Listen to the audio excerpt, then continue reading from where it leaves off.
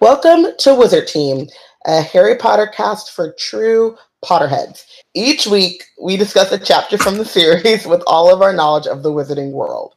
Be warned that this is a spoiler-heavy podcast. I'm Robin, and we're really excited to go through these chapters and discuss all of our thoughts and feelings about the book. Today, we're discussing Chapter 29 of Harry Potter and the Deathly Hallows, The Lost Diadem. Diana is still trying to navigate the Flu Network home, so filling in for her today is Portia. Hi, everyone. Director of Shade, resident intellectual, lead researcher for the Harry Potter Alliance. You know, all those things. You know Portia. If you've gotten this far into the podcast, you know Portia. Yeah, I mean, I'm in here. She be out here. I'm in here. Okay, so we have some announcements and reminders. We want this podcast to be interactive and want to know your thoughts, so please feel free to tweet along. Use the hashtag Wizard Team on Twitter to join the conversation. Love our blog, Love Wizard Team. Have a few extra galleons just lying around. Donate to Black Girls Create. You can become a patroness or send a cheering charm at blackgirlscreate.org/donate. And we have Wizard Team merch, so head over to our website and step up your nerd, fashion, and stationery game. If you want to support but don't have the funds to do so, rate and review Wizard Team on iTunes. And subscribe to Black Witches Weekly, our newsletter curated by Wizard Bay Deborah with nerd news, links to what's been going on. If you want to be in the know, be sure to subscribe. Go to blackgirlscreate.org. And now for Wizard Team news.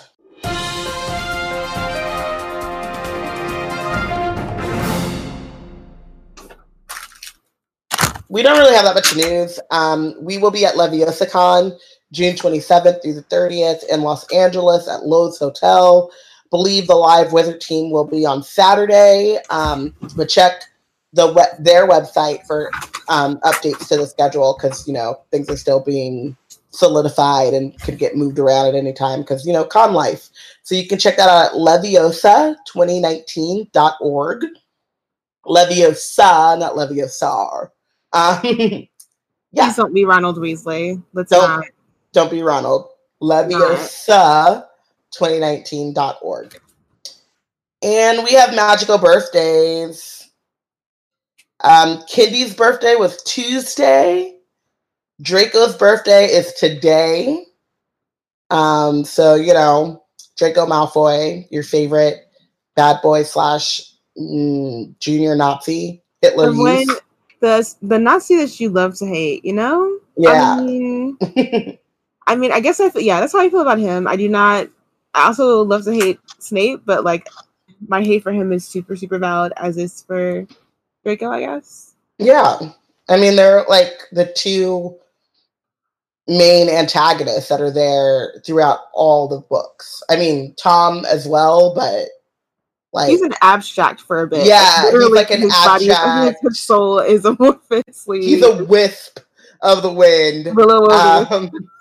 But yeah, Draco and Snape are just out here being terrible from jump. So yeah.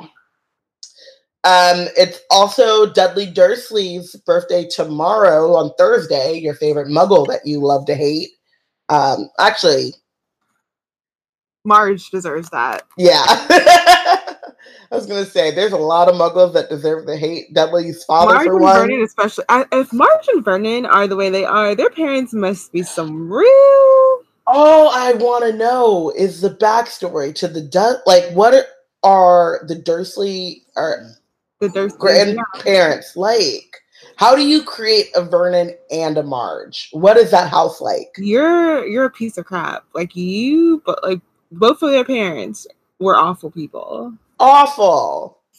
What does that house look like? And they must have, and I wonder if they liked them that way too. Like they wanted, this was done intentionally. They wanted their children to come out this way.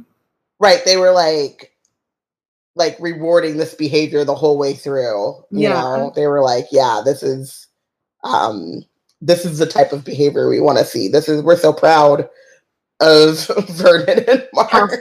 House Dursley is, going strong with its sexism and all the isms and phobias. Racism, classism,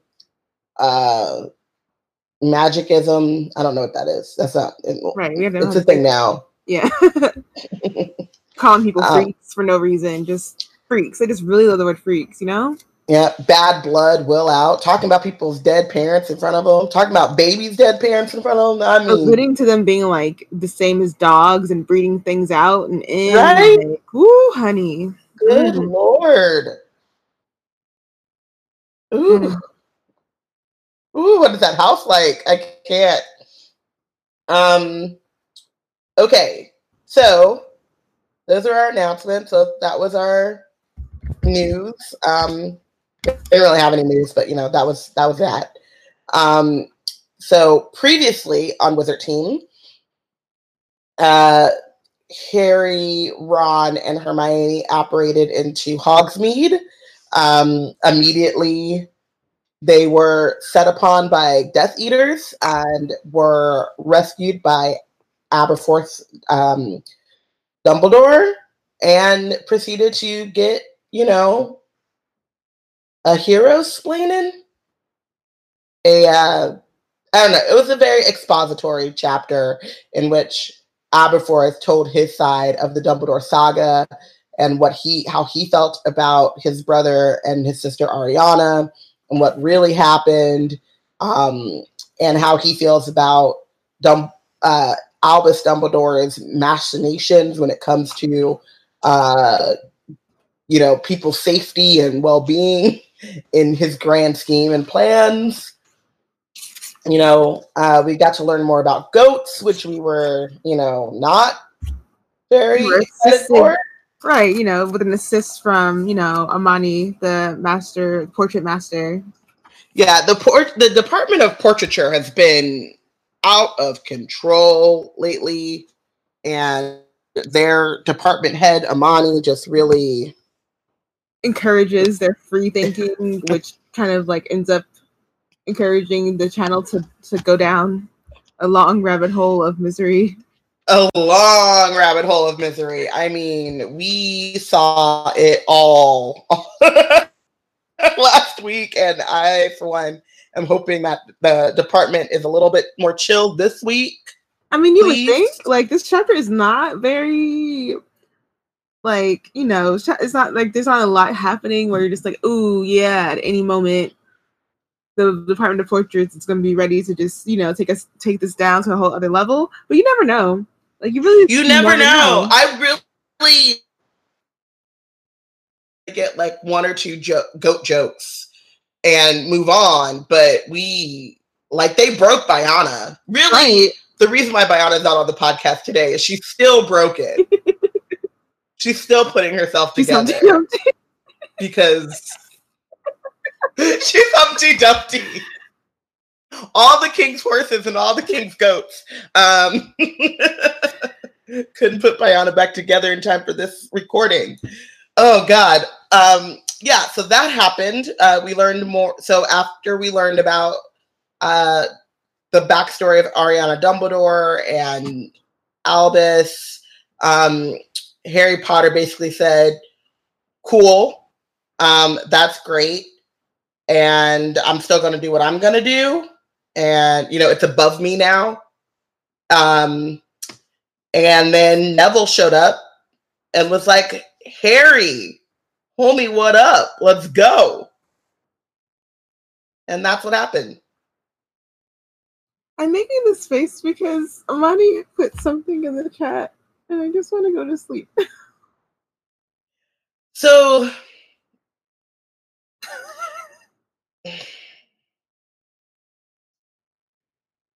you've all seen the Chris Evans memes with the full acrylic sets and the different hairstyles.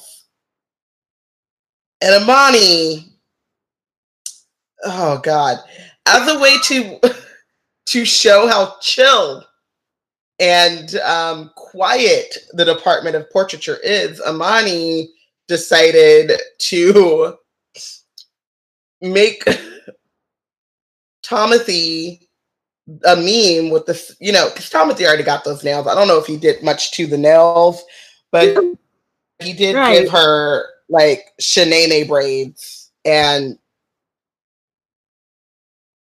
yeah, he's bitch. That's great. Okay. Yep. I mean, they're majestic. It's fine. It's great. We're good. It's not fine.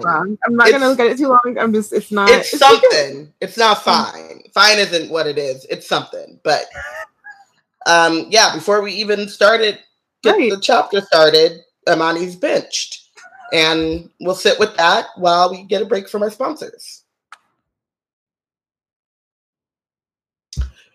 Okay, yeah, do those things that we said in that time frame and stuff. I personally can't wait to do the things that you and Vaiana outlined for us all to do just now. Yeah. As we were recording. Yeah. She just popped in off the night's bus and then went back on the night's bus real quick. Yep. Mm-hmm. All right. So we are at chapter 29, The Lost Diadem. I will say, okay, the chapter illustrations I have issues with, but this one in particular, like, did Marie Le Pen not get the memo that Neville glowed up? He blossomed. I feel like she's trying to show us in this illustration that Neville, he's so beaten up and like he's been room of requirement for so long that he's just a little shaggy. What she's trying to portray is he's on. You can see his glow, you can see his shine, but because he's unwashed version of his glow up, then you're like, oh, Neville, just nah, man. I think he looks like because he needs a good bath and a good cut. Don't wash. He needs to wash all that. Be fine. The room of requirement, I am sure the room of requirement has required or acquired washing. No, we're gonna get there, Robin, because I made a note about it. I thought, I was like, Vaiana will appreciate the fact that I caught the mention of washing here. And when we get there, you'll be like, And just like those leg washing tweets that we saw. Yep. Yeah. Latte says Bay is tall. All caps, tall. Neville make up for stink. Is tall. It's okay. It's good. All right. Neville, what the how? But Neville had spotted Ron and Hermione and with yells of delight was hugging them too. The longer Harry looked at Neville, the worse he appeared. One of the eyes was swollen yellow and purple. There was a gouge marks on his face, and his general air of unkemptness suggested that he had been living rough. Nevertheless, his battered visage shone with happiness as he let go of Hermione and said again, I knew you'd come. Kept telling Seamus it was a matter of time. Neville, what's happened to you? What? This? Neville dismissed his injuries with a shake of the head. This is nothing. Seamus is worse. You'll see. Shall we get going then? Oh, he turned to Aberforth. Abe, there might be a couple more people on the way. So I just want to point out that the last time we saw Neville, he was still like pretty meek and shy and definitely had a lot more confidence, especially since his like interactions in the Ministry, but was not the time, like the fact that Neville's like, oh, what, this Bruce face in BD is like very shocking. Like, at least it was to me when I first read it. I was like, what's happening now? Considering his range of, like, when we hear more about his backstory, I think I don't think it's the first book, I think it's the second book, maybe the third even, where his uncle basically dropped him out the window and he bounced. Like he's always had to have a hesitation about whether or not he's going to be okay because he's always like, he's accident prone. So the fact that now he's like tortured and he's just like, oh, just a little scratch. I'm like either accident proneness to the point where he's like, I've had so many accidents, girl, I don't even know, man. Like, it's fine. Or he really has just like stood up in torture. Sure, fine, whatever. It's not like, in comparison to how bad some other kids have had it, I'm fine. Yeah, and I think it's probably, for me, it's always read like it's the latter, because even through all of that stuff, you know, like he was very reserved, and like even when he, I don't know, this might have been the movie, and he's like, it's why is it always me, you know, like he's not like he doesn't really believe in his Gryffindorness until much later, and even still is not like running towards the fight, you know, like he ran with, or he went with the trio and Luna to the Department of Mysteries, but that's like they're his friends, and Bellatrix is, you know, out in a boot, and like he has like Harry, he has real skin in this game, you know, it's like a really personal fight for him, and literally he's having the skin sloughed off his face for the game. Portia, I can't bench you. It's too early, and I need you for the rest of this chapter. So, I mean, cool it. I'm just saying. So yeah. Also, I want to check in with the chat because Tiana says, first of all, Portia, you look fabulous in those glasses. Second of all, Amani, how, why, and no to those braids when cultural appropriation goes wrong. And yes, Portia, you look fabulous. You look marvelous, darling. Thank you. As always. I was trying to make I had a whole cute fit today, including, I don't know if you can see it, y'all. I'm trying. Her diadem pin. I got a diadem pin from this really cool person at LeakyCon last year. Apparently there was like that loot box that I refused to purchase. Because I'm not giving more money to JK and her Wizarding World shenanigery as much as I possibly can. Like on a monthly basis, just feels like it's a commitment that I would be pissed off at myself about. But apparently they have really cool limited edition things in there. I spotted it. Someone was like, "You love this pin so much," and she gave it to me at the end of the con. She was like, "It's your pin. It's always been your pin." I was like, "Oh my gosh, this is the most amazing Ravenclaw thing to ever happen to me." I got the diadem pin, so yeah. I mean, just another example of how the Harry Potter fandom is much better than the sanctioned Harry Potter. Yeah, we just continue to grow apart in like different ways. Yeah. So if I say diadem pin, just to say I'm saying all that because like I don't know where they are. I just got lucky and got one. Maybe you can find diadem pins, but I love this pin so much, and I've been trying to keep it preserved as much as possible because I don't know if I could ever find another one. Yeah. So also in the chat, Latte says that this shows how the sorting helps us grow into what we struggle with, not just what we identify with the most. And Neville is very Hufflepuff, but that house wouldn't give him much growth. He grew with Gryffindor. And I think we've talked a lot about sorting, and we'll continue to talk a lot about sorting. And like one of the things is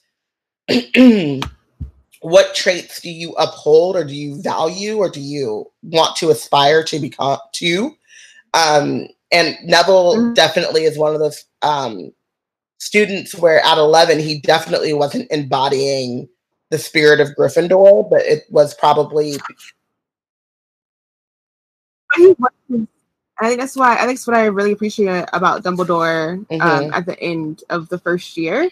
Because whenever he makes that point to give Neville the final 10 points for standing up to his friends, that's an act of bravery, which is a Gryffindor trait. He's also alluding, I really loved making that connection later on in life, after I don't know how many rereads, it just like clicked in my brain, that Dumbledore is alluding to himself, how he had to stand up to Grindelwald, he had to stand up to his friends, and Neville had that very strong Gryffindor trait at only 11. And so it was like, you are a Gryffindor, Neville, and you are King Gryffindor because, you know, you gave the house the final 10 points in your first year so that they could beat Slytherin for the first time in who knows how long. And a resident intellectual, y'all. She be out here, her and her brain. Woo! Woo! I'm so excited to get to the rest of the chapter. Your brain. Okay. So, couple more repeated Aberforth, honestly. What do you mean a couple more Longbottom? There's a curfew and a caterwauling charm on the whole village. I know, that's why they'll be apparating directly into the bar. Just send them down the passage when they get here. Will you? Thanks a lot. Neville held out a hand to Hermione and helped her climb up into a gentleman. Helped her climb up onto the mantelpiece and into the tunnel. Ron followed, then Neville, and Harry addressed Aberforth. I don't know how to thank you. You've saved our lives twice. Look after him then. And I might not be... A word. Said Aberforth gruffly. I might not be able to save him a third time. I love... Because I think it, like, reinforces something that Remus said to Harry in the third book, which is, like, people are putting their lives on the line for you, and then you go and you're reckless with that life that everyone's doing a lot to save. And, like, you know, one of Harry's biggest traits is, like, his penchant for self-sacrifice. But, like, Aberforth and a lot of the adults around him. Captain America in the first one, like, defending on the grenades. Yeah. Throwing himself on that damn grenade. And, like, Aberforth and Albus and Remus are all, you know, Peggy Carter being like, yo, you are important, you know, and your life is not worth sacrificing. I mean, not Albus so much, because we'll find out. But I think that Albus was like, insofar as he was trying to figure out as much as he possibly could without having to put Harry directly in the line of fire, and then Harry kept putting himself directly in the line of fire. He was just kind of like, I mean, the kid keeps doing it, and I mean, I should be better about staying him away from this, but this might be his destiny. And I mean, I get why people are mad at Dumbledore, but I mean, I also could see, like, I mean, the Ravenclaw part of experimental me is like, I mean, I see it, because you got to play around with what's happening here. Like, can I just say, you Ravenclaws, I'm excluding myself. You,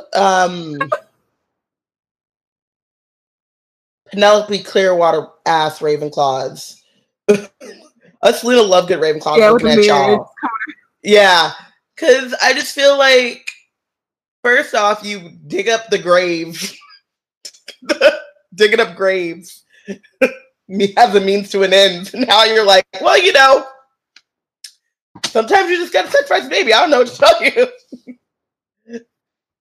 I not sacrifice. I mean, did Dumbledore sacrifice a baby? No, but did he, like, when Harry kept involving himself in these things that he should just stay away from? Did he go, you know what? I'm gonna put Harry Potter in a box so that he never gets involved in these things ever again until possibly the very end? No, he let the boy do what he wanted to do to an extent.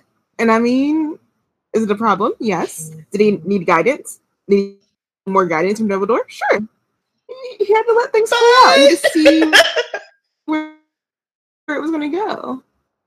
Oh, man. Okay. I mean, I know it might be comforting, but I mean, I can see where some of that is coming from. Yeah, I guess. So Harry climbs up into the mantelpiece and through the hole behind Ariana's portrait. There were smooth stone steps on the other side. It looked as though the passageway had been there for years. How long has this been here? Ron asked as they set off. It isn't on the Marauders map, is it, Harry? I thought there were only 7 passages in and out of the school. They sealed off all of those before the start of the year, said Neville. Now there's no chance. There's no chance of getting through any of them now, not with the curses over the entrances and the Death Eaters and Dementors waiting at the exits. He started walking backward. What about the Witch's Hump? Huh? What about the Witch's Hump? Nobody knew about that one. That was like a Marauder only and Fred and George only thing. Someone found out. How though? I don't know. That's what I'm saying. They didn't have the map. Harry had the map. So how did they know? I don't know, man. These are questions that I have reading through this chapter. I don't know. Anyone? Oh, they said Snape. Another reason to hate that motherfucker. But Snape didn't know. Snape would have had access to the map and to the Order's things. He was suspicious about the hump. And then Maggie says that if you explore as much as the original Marauders did, they could have deployed some kids and then they found it. Ooh. And yeah, because he was suspicious, he got Harry around that area multiple times. They probably just have a guard, even if he doesn't know exactly where. He probably just has. They probably have someone trolling that entrance.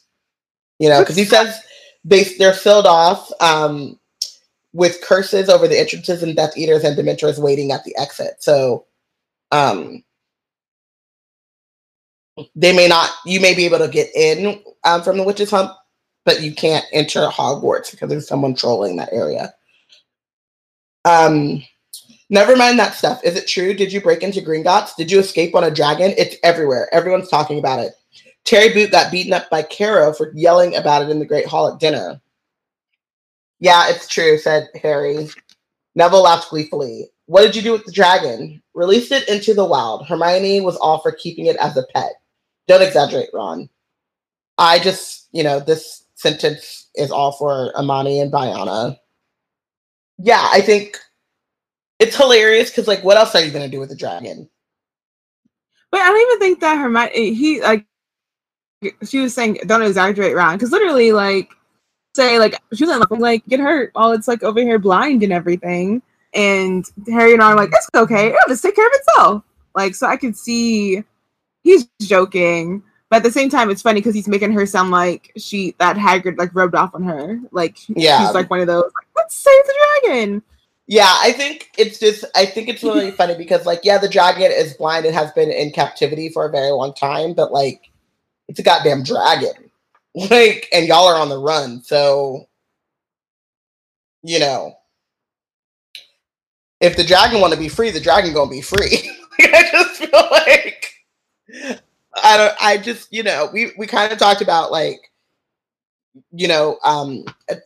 one point in the Slack we were talking about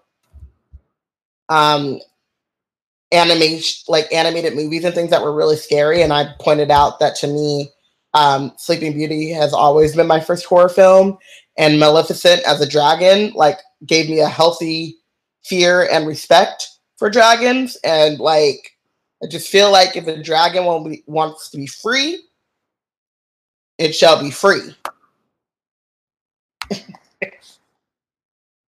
Yeah. The end of that. I would love to hear in the magical world if people have ever transformed into dragons. Are there any Maleficents up in the wizarding world? That'd be interesting. Oh, that would be real interesting. Also, because we hear about James turns into a great big stag, and I've always wondered about Deb's in the chat. Hey, Deb. Hi, Deb. But yeah, I've always wondered about that mass ratio. And I know magic, but is there something about if you're kind of on a smaller scale, you turn into a smaller animal? Because how would you magically become something that weighs 2 tons? Or you know what I mean? The scale there just baffles me, but I would love to hear about that. Yep. So then Neville asked them what have they been doing. People have been saying you've just been on the run here, but I don't think so. I think you've been up to something. You're right, but tell us about Hogwarts, Neville. We haven't heard anything, said Harry. It's not really like Hogwarts anymore. Do you know about the Caros? Those 2 Death Eaters who teach here. They do more than teach, said Neville. They're in charge of all discipline. They like punishment, the Caros. That reminded me of Timothy saying, I can make people hurt. They like punishment. Umbridge, no, they make her look tame. The other teachers are all supposed to refer us to the Caros if we do anything wrong. They don't, though, if they can avoid it. You can tell they all hate them as much as we do. Amicus, the bloke, he teaches what used to be defense against the dark arts, except now it's just the dark arts. We're supposed to practice the Cruciatus curse on people who've earned detentions. What the fuck? We haven't had one of these in a long time, but this is a school. The hell? Also weird, like students on students. Yeah. Imagine being the student. Okay, so that is like traumatizing on both ends. So you have other students.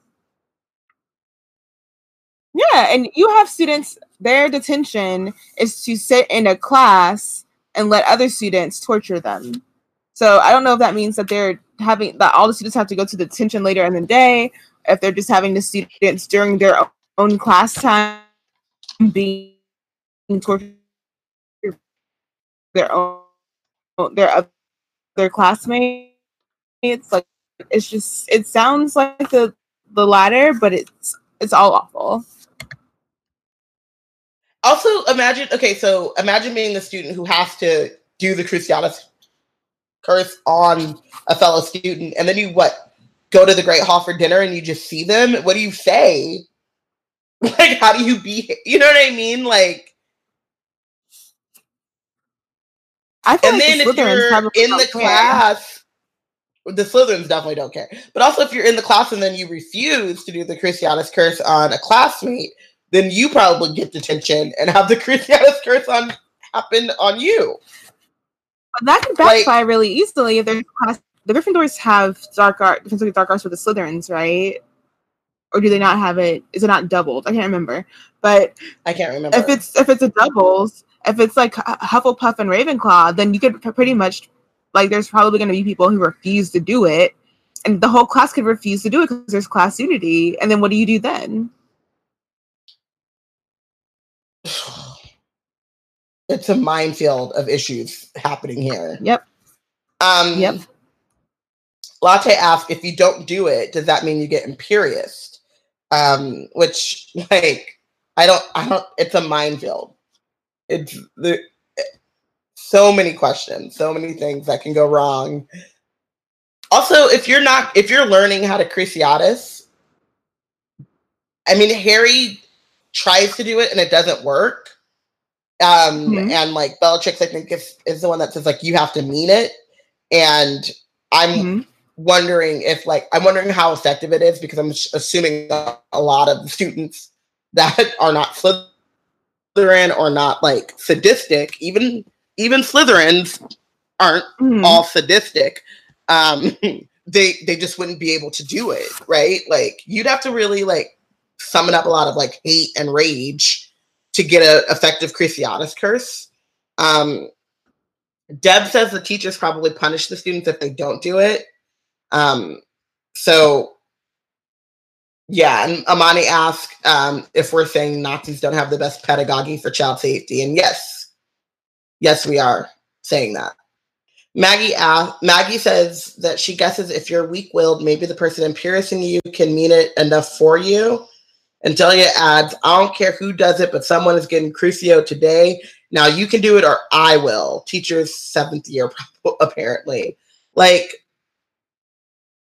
also, when are they learning? I guess it's 7th year, because Neville's the one that tells us that they're learning the Cruciatus curse. But like, how young? They're first years and second years, and I cannot.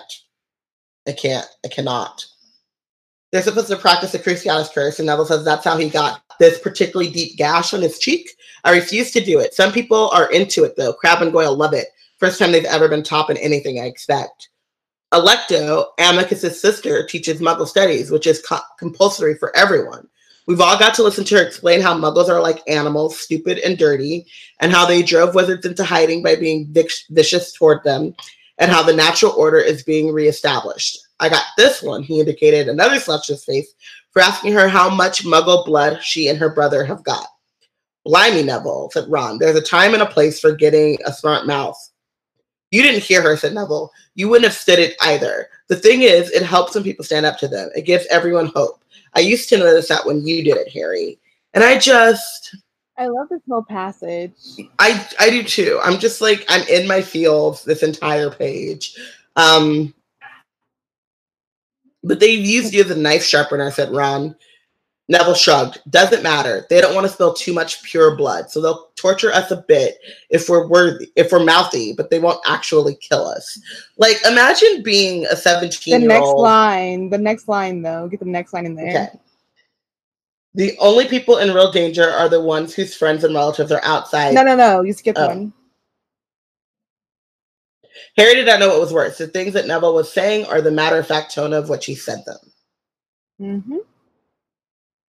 Which is, okay, like I was saying, imagine being 17 and this is just your reality now.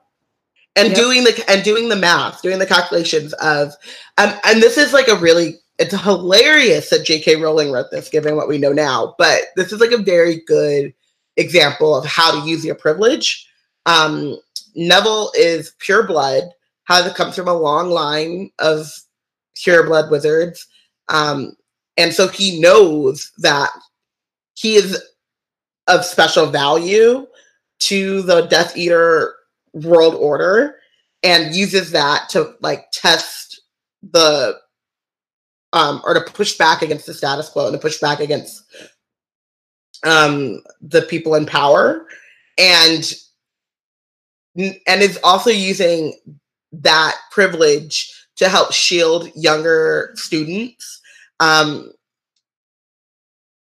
And I think that's a great lesson to learn for everyone who has privilege, and people have privileges in all different sorts of ways. You know, it might not be privilege of race, but it could be privilege of class. It could be privilege of access to education, privilege to there's a lot of different ways in which people hold privilege in society, and recognizing what those ways are and how you use that privilege then to help others who don't enjoy the same privileges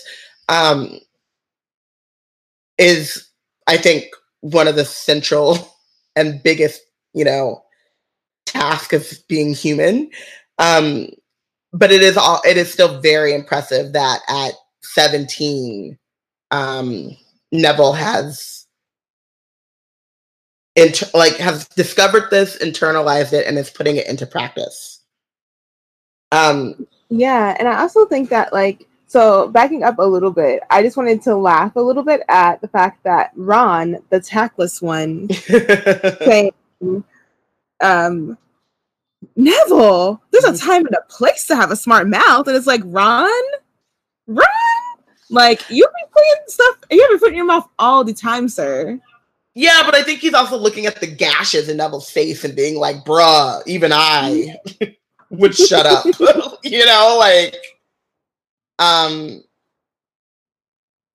And then my other thing was that, and Harry had taken that moment, taking that beat to notice how Neville was saying it as well as what he was saying.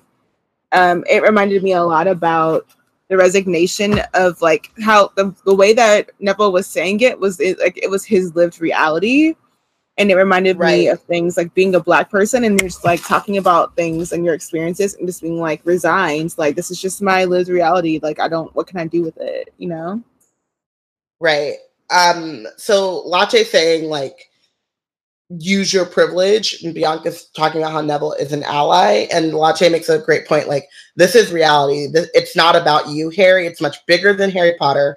Harry is merely just a Katniss Everdeen in this scenario, which I love that comparison of you're a symbol and you have a role to play, but also other people also have a role to play in this fight. And this is Neville's role. Can you have the right court,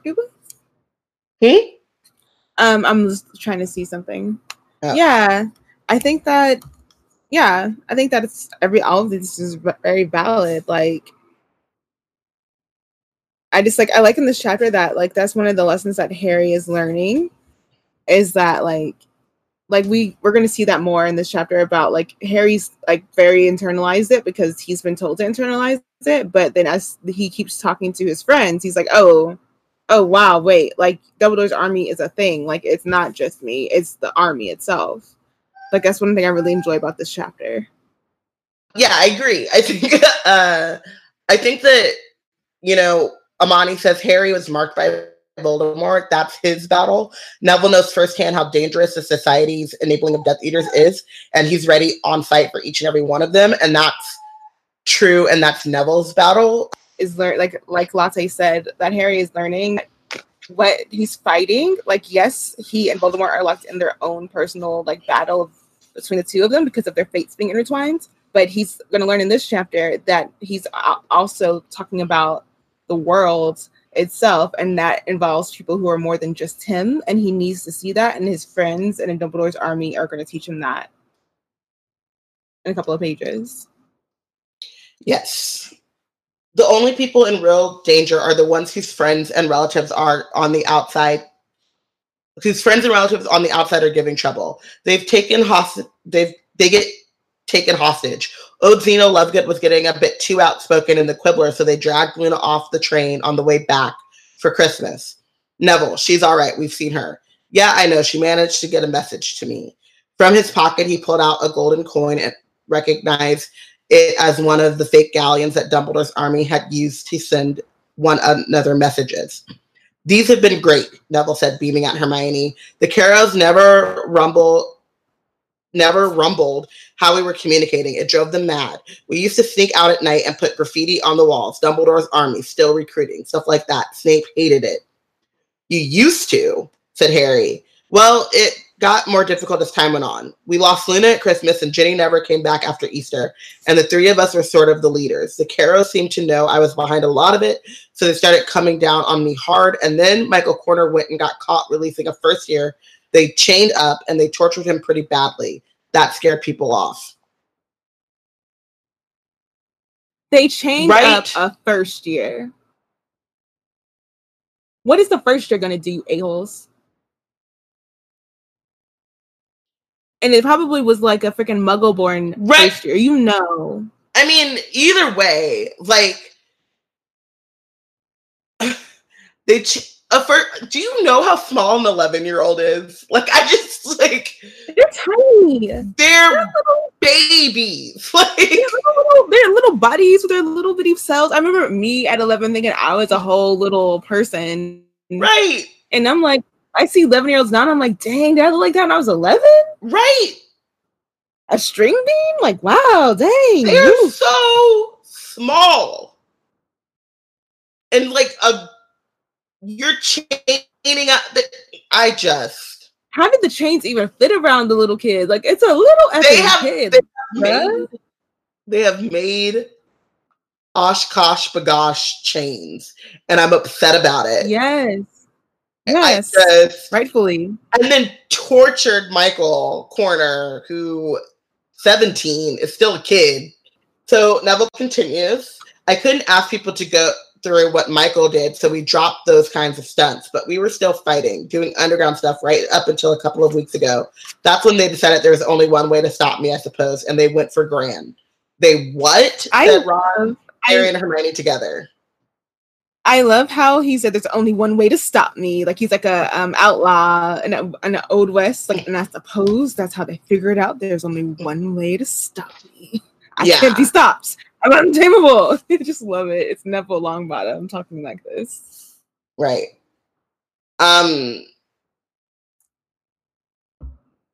So, yeah. Well, you can see their thinking. It had worked really well, kidnapping kids to force their relatives to behave. I suppose it was only a matter of time before they did it the other way around. Thing was, they bit off a bit more than they could chew with Gran. Little old witch living alone, they probably thought they didn't need to send anyone particularly powerful. Anyway, Dawlish is still in St. Mungle's and Gran's on the run. She sent me a letter telling me she was proud of me, that I'm my parents' son, and to keep it up. Dawlish.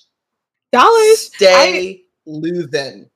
But I want to talk about how they thought they could. Neville said, I guess they thought they didn't just see anyone who's particularly powerful. So even the Death Eaters are telling him, bruh, you ain't nobody to us. Like, you ain't got no strength. You can just send, we can send you, you can take care of old ladies. You're good for old ladies and animals and nothing better, nothing bigger. Right. So he's not even in the ranks of Death Eaters respected like that. And so him getting got by all these times, it's like, come on, like, you just show that you don't have any defense. You're not good at defense at all. what game are you playing? He would be crappy on the rugby, football, any field. He can't run defense for nobody. Amani says, I'm gonna let y'all finish, but Dawlish is the worst aura of all time. I just need y'all to know that the chat has wilded out with the portraits. Maggie says that this is Dame Helen. Is that Helen Mirren? Who is that? No, it's not. I don't know who that is. As Augusta Longbottom, I guess it's actually the actress who played her, I guess. Wow. I don't even know. But so Maggie says this is why the parents should have made a habit of speaking up before this. Now they're deep into totalitarianism.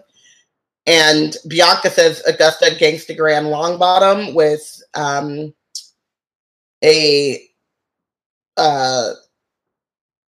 yeah, I guess it's the actress who played her. She photoshopped her on Black Widow, and it says Augusta keep that thing on her. Mm-hmm. And then Latte said Grandma Longbottom, when the Death Eaters came through, they didn't know that what they were getting into. She ain't the one, not my gran, and she's got a picture of a gran with 2 handguns. I don't know what that is from, but that is. I don't either. It's just, whew. The chat is wild. Mm-hmm. I mean, but we all know that Augusta ain't going for nobody. Right. But I also I love the like well-rounded full circleness of it. So when we finally find out who Neville's parents are, Augusta is not, she's still very tough on Neville. And she still doesn't think that he's like living up to their potential or to what they've done. And she's very proud of her son and daughter-in-law. Grandson. Yeah, and daughter-in-law. But I think it's the sweetest part to me is I don't know how she got a letter to him after she had to go on the run and she knew he was on the run. But however she got that letter to him, he's been carrying it on him because he tapped his breast pocket. So he's been keeping it on him. It's like the first time she's probably ever praised him in the same light as his parents. And he's just keeping it on him to like, that's my granny right there.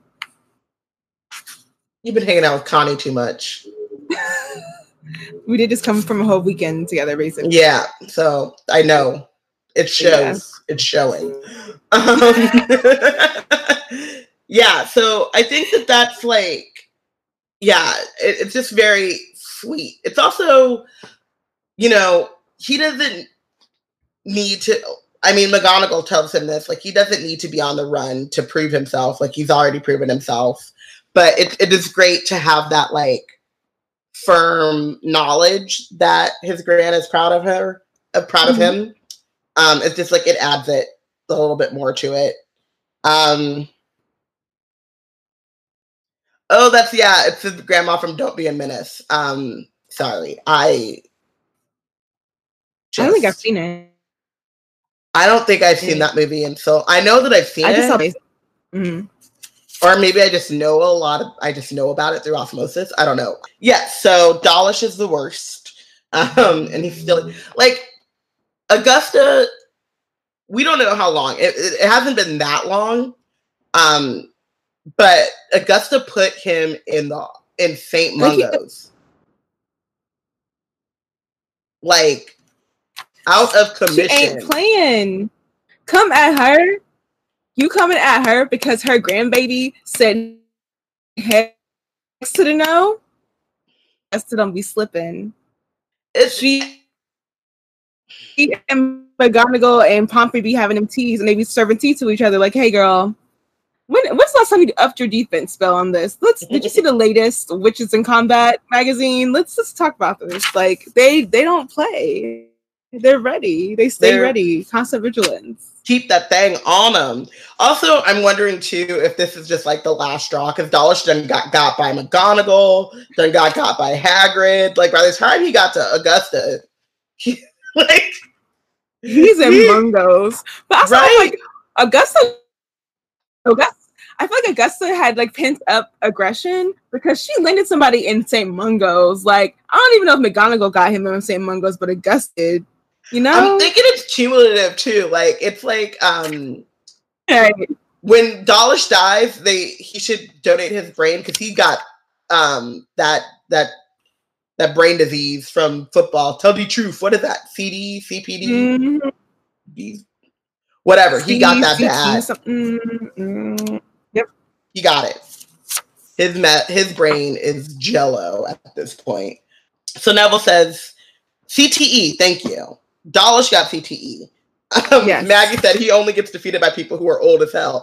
But wizarding, like wizards, like they age, but you know what I mean? Like that just means their minds are sharp and they got all this knowledge. Everybody was scared of Dumbledore, and he was like the oldest person that anybody knew. Right? Didn't even know. They were like, oh yeah, Dumbledore's like the oldest. Right. Come on. Everybody was scared of him. There's a reason. Matilda was still has a lot of knowledge about how to kill people. Matilda was still like writing books well into, I mean, just you know. Do we need to talk about Matilda? I mean, you know, it'll come up eventually. I'm just saying though, she was older and was like on the bestsellers list. I just, you know. Yeah. So they get to the end of the passageway. There's another short flight of steps led to a door just like the hidden one behind Ariana's portrait. Neville pushed it open and climbed through. As Harry followed, he heard Neville call out to unseen people, "Look who it is, didn't I tell ya?" As Harry emerged into the room beyond the passage, there were several screams and yells. "Harry, it's Potter! It's Potter! Ron! Hermione!" He had a confused impression of colored hangings of lamps and many faces. The next moment, he, Ron, and Hermione were engulfed, hugged, and pounded on the back, their hair ruffled, their hands shaken by what seemed to be more than 20 people. They might have just won a Quidditch final. Okay, calm down, Neville said as the crowd backed away. Harry was able to take in their surroundings. Neville is out here leading. He said, "Enough. Let us have order." Harry takes in the scene. He did not recognize the room at all. It was enormous, looked rather like the interior of a particularly sumptuous treehouse, or perhaps a gigantic ship's cabin. Multicolored hammocks were strung from the ceiling, and from a balcony that ran around the dark wood paneled and windowless walls, there were covered in bright tapestry hangings. Harry saw the gold Gryffindor lion emblazoned on scarlet, the black badger of Hufflepuff set against yellow, and the bronze eagle of Ravenclaw. The bronze eagle of Ravenclaw on blue. The silver and green of Slytherin alone were absent. Wait. The bronze eagle of Ravenclaw. Point blank period. Bronze eagle. The silver and green of Slytherins alone were absent. This again is just like they're all of the Slytherins are not okay. Maggie brings up a point here that I want. Like she says, Jo says she doesn't know where the Slytherin hate comes from. It's like there's not one Slytherin who wasn't with the bullshit. Not one who stood up for, you know, we know that Hogwarts BSU, we know that, you know, Blaise is a Slytherin, but he ain't like out here, over here thinking about some Death Eating stuff. He ain't running up with them. But right. I guess Slytherins are like, they're going to watch their own backs. So, you know, if I got to live in the same common dormitory with a group of people who are about all this violence, I'd rather stay here where I know where I'm like I can just, you know, blend in incognito rather than try to search out people who are doing all these dangerous stunts that keep getting in trouble for them. And if you think about it, none of them were in Dumbledore's army, so they wouldn't know about the room of requirement being a safe haven. Yeah, I mean, I guess the one thing I could say about that too is that if you are Slytherin, you're probably not, you're flying under the radar. The BSU verse, if you've read any of the Hogwarts BSU fic about Blaise, especially the one during this year when I guess he like kind of cuts off the rest of the BSU. It does make sense to me that like they're not going to end up being on the run, even if they don't agree. They're going to just keep their mouth shut. Mm-hmm. Amani said real G's like Blaze move in silence like lasagna. But yeah, I think that like it does do a disservice that like not even like a younger Slytherin ends up here. Honestly, because nobody knows in Slytherin House about Dumbledore's army being a safe haven. And if they did, then we might see a little something different. But nobody really knows. Only the ones who were with Umbridge. Neville says that they're doing. Sorry, go ahead. Well, the ones that were on what was the squad? The prosecutor, whatever squad. I haven't gotten Inquisitorial squad. Inquisitorial squad.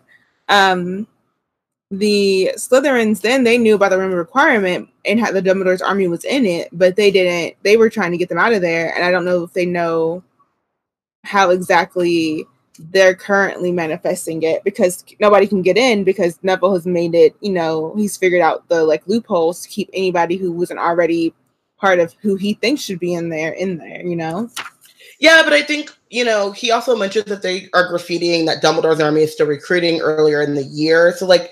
People do know about Dumbledore's army, and I'm sure that, like, as Dumbledore once said, like, it's a secret, so naturally the whole school knows, like, word travels.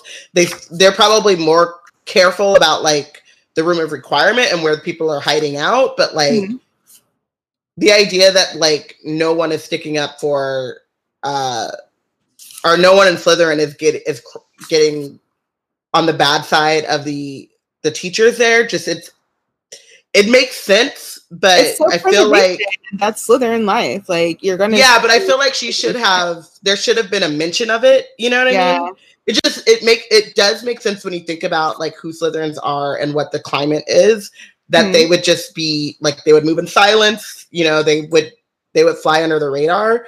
But she makes a point that there are no Slytherins here. She makes a point when all the Slytherins leave to go to at the Battle of Hogwarts and none of them stay to fight with Harry. Like she makes the point to like single them out as the bad house, and then she comes up and says like, I don't understand why everyone gave Slytherin such a bad rap. It's like, read your books. And then she endorses her awful, bad, awful, terrible, horrible, no good, very bad fanfic that shall not be named to try to make the Slytherin name seem cooler in a very, very unrealistic. I mean, I'm very unlike how, like, just how. Yeah. How. That fanfic in which all of the heroic Slytherins act like Gryffindors. Yeah. Latte says also the rest of the DA would be hella suspect of any Slytherins at this point in time because where have they been? And Amani asked, what if Neville told the room of requirement not to let any Slytherins in? That's what I'm saying. I feel like Neville probably told, I mean, yes, I don't, like, we get there because he talks about how he enchanted the room and how he was saying, like, no one who is an agent of the Carrows could get in. And I don't know if he said that the exact language or maybe he said no Slytherins, because he just expects them to be the agents of the Carrows. We don't know. Yeah.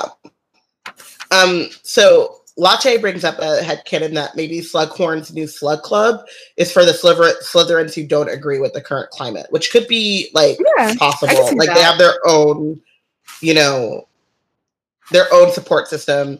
I just wish that it would have been on paper.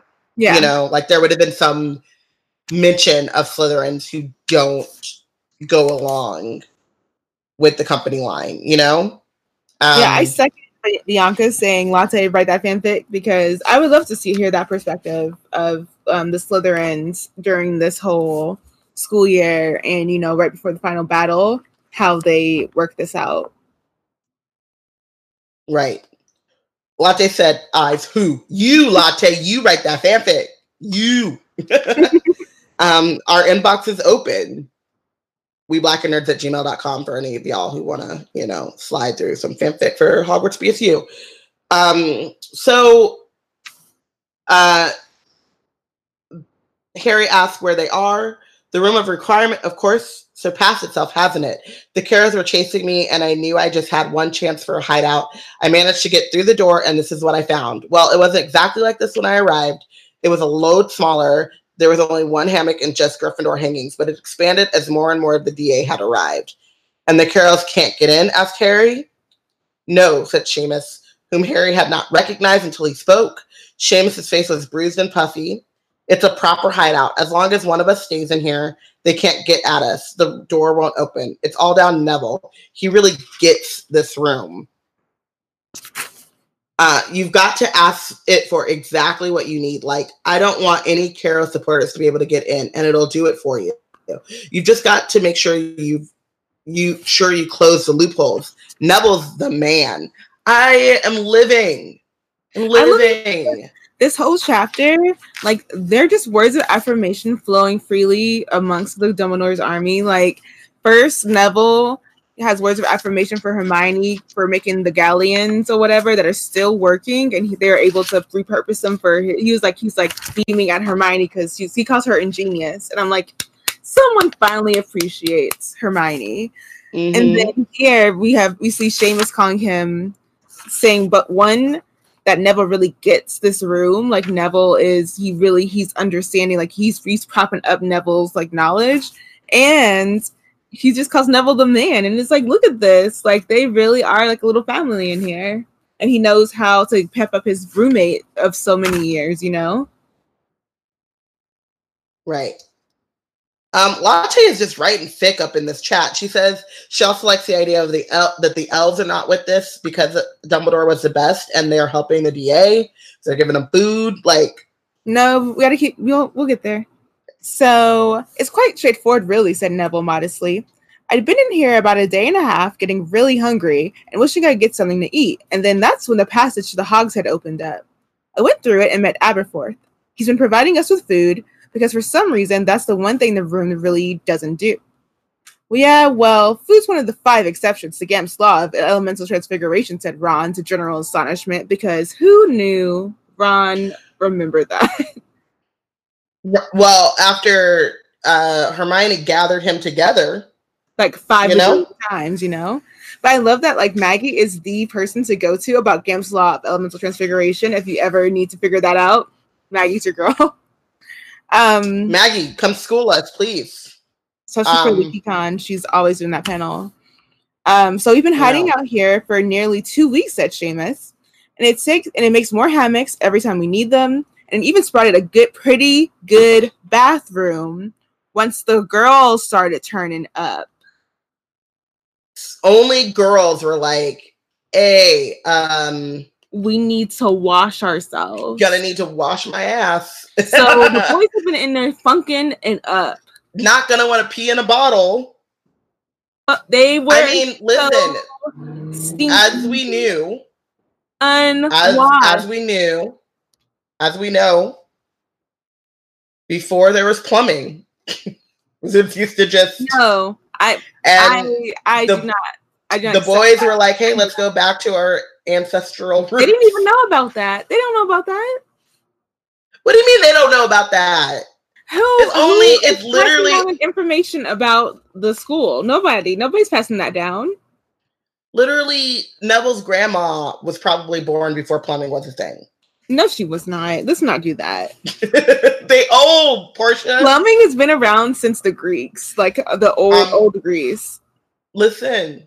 I'm telling you, no. Only like these 2 boys generations to a wizard. They're just like the ones who are on Twitter not washing their legs, not washing their feet. They think they're not washing their hands. They think that it's just okay. They don't think it's like a responsibility. They're just unwashed and they don't care. You are smelling each other's funk for up to a week. So they said once the girls started turning up, so the girls weren't there originally. Like, it's disgusting. No, nearly 2 weeks.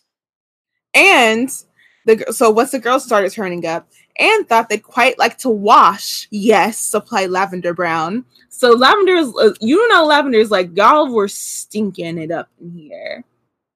Yeah. Y'all tried it. She walked in there and was like, what? You don't get no bathroom. Lavender Brown took up the mantle. She became the president of WASH, whether it's for actual showers and hygiene. She did that. So then Harry looks around and notices many familiar faces. There were both Patil twins, Terry Boot, Ernie Macmillan, Anthony Goldstein, and Michael Corner. You know, that one Jewish student, Anthony Goldstein. So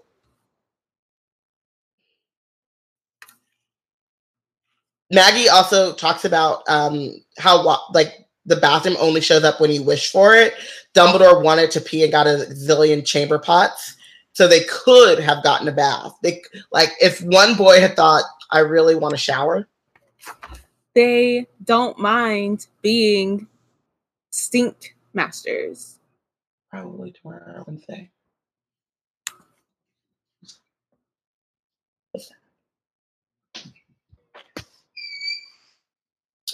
Yeah, they not one boy even had a fleeting thought about a shower. Nope. So that's what I'm saying. Yikes. Lavender probably walked into the room, smelled it, looked around, and was like, "Y'all didn't think to bring in a bathroom." Right. Tiana's mad in her. I'm mad for her. I could feel her energy being like, he left. All right, this dog.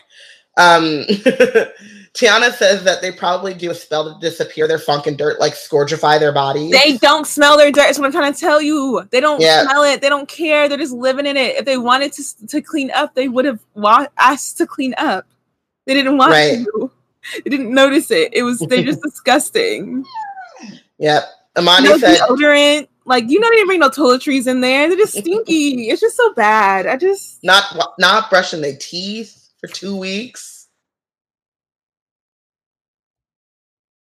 Amani says he's surprised the Carrols didn't find them from the smell, which, like, yeah, because 2 weeks. Maggie said they probably wish for Febreze immediately, but not a bathroom. Because that's how boys think. They're like, ooh, let's put some trees up around here. Oh my God. Imagine Lavender coming in and just seeing a room riddled with those goddamn pine trees. And was like, can we get a bathroom? Maybe? You know, they don't have no lotion. You know, they ain't got nothing. They're just sitting up in there, just dry skins. And just dirty, dry skin flakes all over the place. They don't mention nothing about having no dresser drawers or change of clothes. Like, I just... Moving on, before I puke. Tell us what you've been up to, though, said Ernie. There have been so many rumors. We've been trying to keep up with you on Potter Watch. You didn't break into Gringotts. They did, said Neville, and the dragon's true, too. There was a smattering of applause and a few whoops. Ron took a bow. Ron. You left them, Ron. You left them at a point in the freaking journey. But you're ready to take this bow. I mean, it's not even that. It's just like, that's how I feel. Boy, it's not about you. It's not about recognition. Y'all trying to get these Horcruxes. Like... It's that swaggy P gif where he starts celebrating the 3 and it doesn't go in. Like, you know what I mean? I see you there, but I'm also like, Ron is acting like he's been there the whole time. Ron ain't been with him the whole time. Ron was ready. He was not on this journey. He did not see it through the whole way. No, he did not. He just popped back in here because I'm not even gonna talk about it. You know.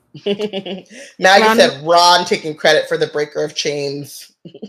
He did not come up with freeing the dragon to escape. Like, really, they could have broken into Gringotts without Harry, which is what Delia says. Delia said could have been done without Harry too, though, to be honest. He at least got a book series named after him. I mean, Harry knew what he was looking for, you know? Yep. I don't think he described it that far to them. I think he was hoping he would see something, and he figured it out when they were in there, you know? Right.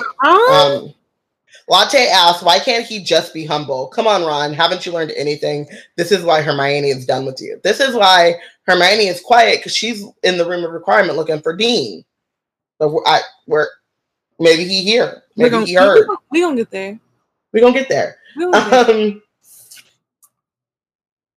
What were you after? Before any of them could parry the question with one of their own, Harry felt a terrible scorching pain in the lightning star. As he turned his back hastily on the curious and delighted faces, the room of requirement vanished. He was standing inside a ruined stone shack, and the rotting floorboards were ripped apart at his feet. A disinterred gold box lay open and empty beside the hole, and Voldemort's scream of fury vibrated inside his head. With an enormous effort, he pulled out of Voldemort's mind, back to where he stood, swaying in the room of requirement, sweat pouring from his face, and Ron holding him up. Are you all right, Harry? Want to sit down? I expect you're tired, aren't... No, Harry said. He looked at Ron and Hermione, trying to tell them without words that Voldemort had just discovered the loss of one of the other Horcruxes. Time was running out fast. If Voldemort chose to visit Hogwarts next, they would miss their chance. We need to get going, he said, and their expressions told him that they understood. What are we going to do then, Harry? What's the plan? Plan? Repeated Harry, which is what this whole series could be titled. Plan? Question mark? I feel like Seamus. I'm like, Seamus, you ain't seen Harry struggling to do his homework in the late middle of the night because he didn't plan to take care of his homework. Like, obviously you were like on some... Do you know your roommate? Do you not know this man since you've gone to school with every single year and slept in the same dormitory with? You don't know your roommate? Okay. Right. Plan. Indeed. Wow. Don't know him. Never met him. Don't know. Well, there's something Ron, Hermione, and I need to do, and then we'll get out of here. What do you mean, get out of here? Neville asked. We haven't come back to stay. There's something important we need to do. What is it? Can't tell you. There's a ripple of muttering at this, and Neville's brows contracted. Why can't you tell us? It's something to do with fighting you-know-who, right? Well, yeah, then we'll help you. Point blank, period. You fighting? We fighting. We're all in this together. That's the only line of that song I know, but it fits. You don't understand. We can't tell you. We've got to do this alone. Why? Asked Neville. Because Dumbledore left the three of us a job, and we weren't supposed to tell. I mean, he wanted us to do it, just the three of us. We're his army, said Neville. Dumbledore's army. We were all in it together. We've been keeping it going while you three have been off on your own. It hasn't exactly been a picnic, mate. I never said it had, but I don't see why you can't trust us. Everyone in this room's been fighting, and they've been driven in here because the Carrows were hunting them down. Everyone in here has proven they're loyal to Dumbledore. Loyal to you. Neville. Realest words have been spoke in this chapter. Name some realer words. Right? And then they all stood up and did the Mockingjay salute. Like, whoo, I'm ready to follow Neville.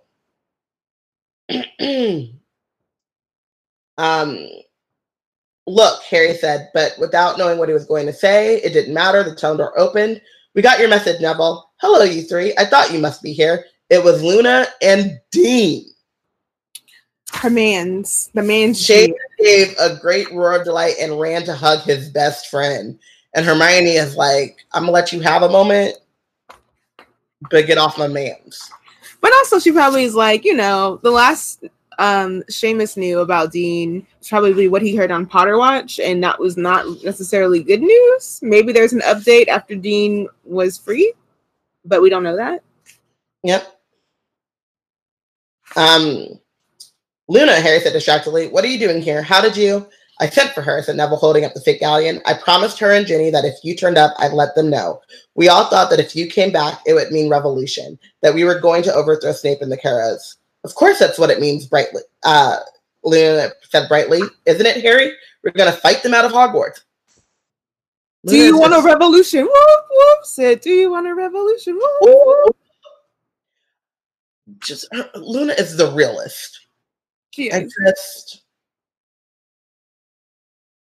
I just also Luna and Dean been hanging out this whole time, and that makes me happy, and I want someone to write that fanfic.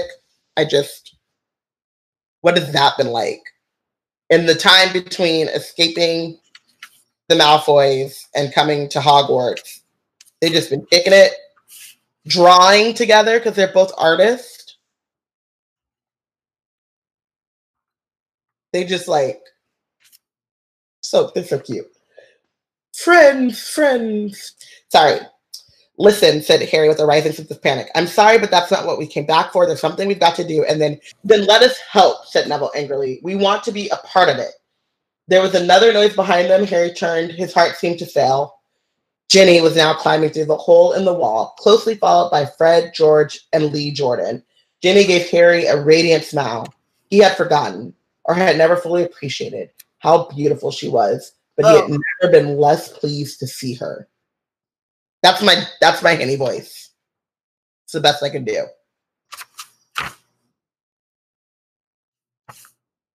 I don't know if you want to try it. Oh, you want me? Okay. You want to try it, Henny voice? His heart seemed to fail. Ginny was now climbing through the hole in the wall. Ginny gave Harry a radiant smile. He had forgotten or never fully appreciated how beautiful she was. Delia said how beautiful and then put the porridge emoji. Also, Delia called them potridge earlier today, and I almost died. Literally almost ended. Tayana says, y'all never know how deep that 3-week relationship was. Maggie says that Harry is rude. It's worth a marriage. Rude and unromantic. Listen, I still maintain Ginny got that good. Ginny got that good. I put it down to J.K. Rowling has no imagination whatsoever when it comes to romance. True, but still. Aberforth's getting a bit annoyed, said Fred. He wants a kip and his bar's turned into a railway station. Harry's mouth fell open. That made me laugh because I'm like, can you imagine Aberforth? His pub has never probably been this busy ever in his whole life. So he's probably used to just napping all day, just chilling out. And now he's like, I can't even take my 6:00 nap because y'all just gonna keep. Right? He's like, I want my nightcap. I should be drinking at this time. You know? Nobody be in here at this time of night. Like my establishment is not that popping. Like, what is this? He's like, I should be 3 drinks in. So Harry's mouth fell open. Right behind Lee Jordan came Harry's old girlfriend, Cho Chang. She smiled at him. I got the message, she said, holding her own fig galleon, and she walked over to sit beside Michael Corner. And I know Ginny caught Harry with his mouth hanging open, looking at Cho, and felt away. Oop. Ginny is not worried. She says, I got that good. We see that. Harry is sprung. No, she worried. Because she saw that. She worried. She saw Harry go. And she knows she porridge. She knows she porridge. She knows she's pumpkin spice porridge. You know. Pumpkin spice, though. Oh, man.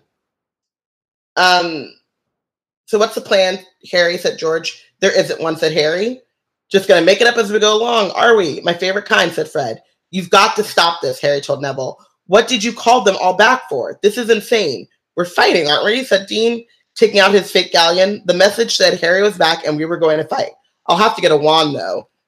Dean rolled through. Was like, a wand. Straight up, I'll square up. He said, listen, I'm black. I just had a bad thought. I'll square up. What? Do I want to know? Wait, what? No. Tell me. No, don't tell me. Tell me. Does he get Fred's one? Oh, look at you. Look at you, look at you, look at you.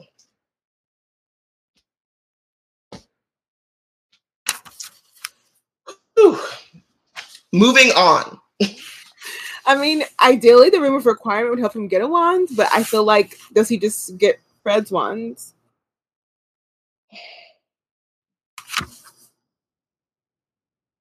You need to stop hanging out with Connie, because this is Constance's fault.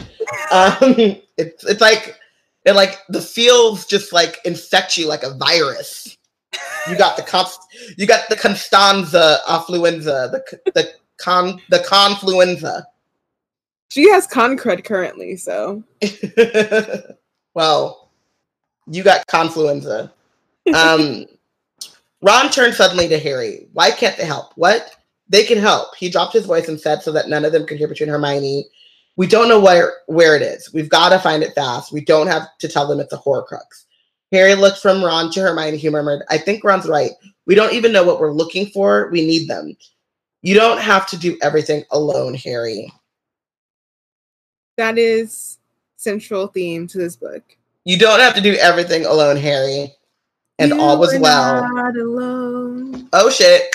I am here with you. Mm-hmm. Rather near. I don't Portia. know the words. Portia, do you not know the words? Girl, you went so high and then just dropped so like just. I just forgot them in the moment. I didn't know what to do, so I just let it go. Woo, Portia, my heart. You can't. You are not alone. I am here with you. Though we're far apart, you're always in my heart. Got you. I just lost the first Though you're far away, I am here to stay. I know that part. It's Michael. You gotta. Lo siento. That was bad. That was. I lost the next words and it threw me all the way off. And I was just like, ooh. I get it. I get you. It's just. It was just a lapse. Oh, it's Michael. Don't kill me. I'm not. I appreciated it. I appreciated that it came to you. It was in your heart. Though you're far apart. So you and the words were far apart. It was always in your heart. Now they're here to stay. Because you refreshed my memory. Thank you. Yes.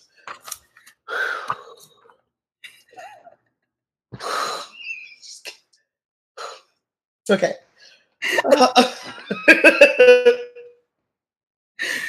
I'm just laughing at the chat being like, yo, girl, get it together. I'm just like, I'm just happy at this moment that Biana's not here too.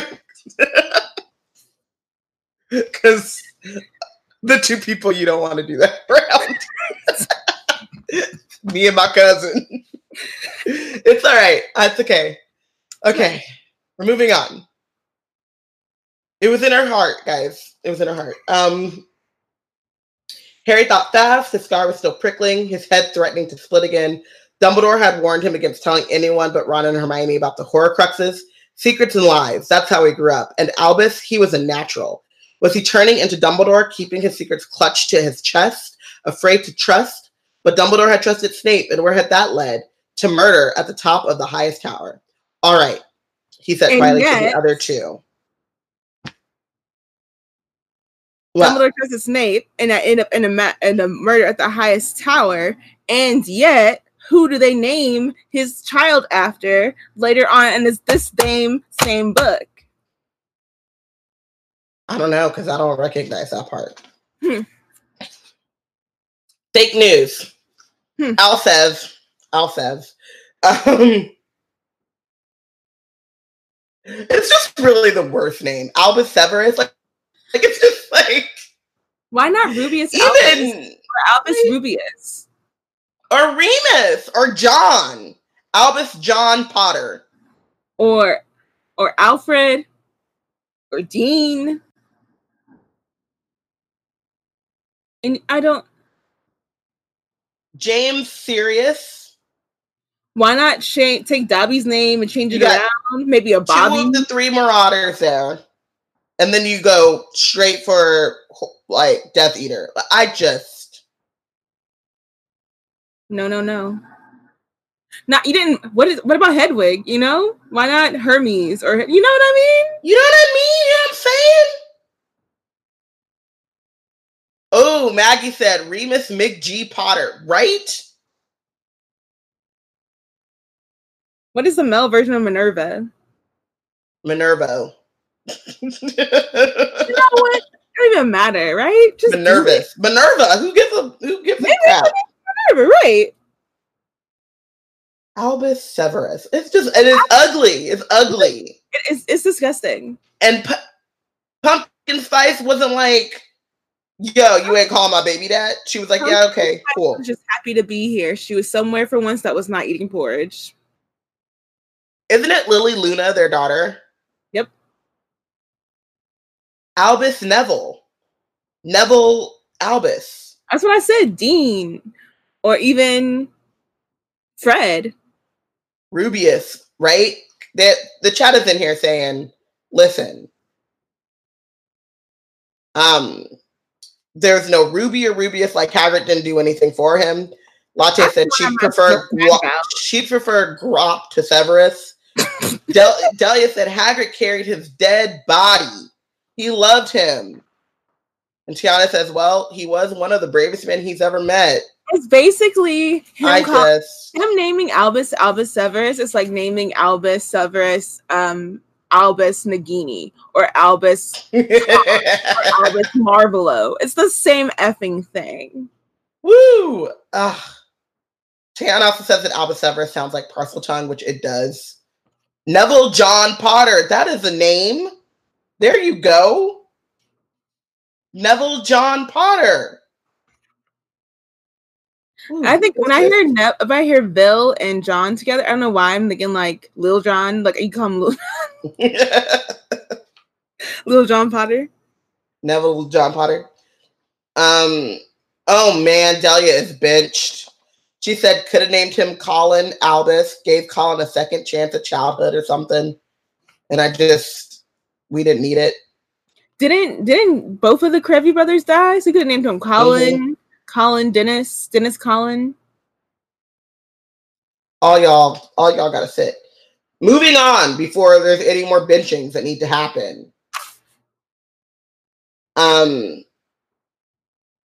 something we need to find, Harry said. Something that'll help us overthrow you-know-who. It's here at Hogwarts, but we don't know where. It might have belonged to Ravenclaw. Has anyone heard of an object like that? Has anyone ever come across something with her eagle on it, for instance? Eagle!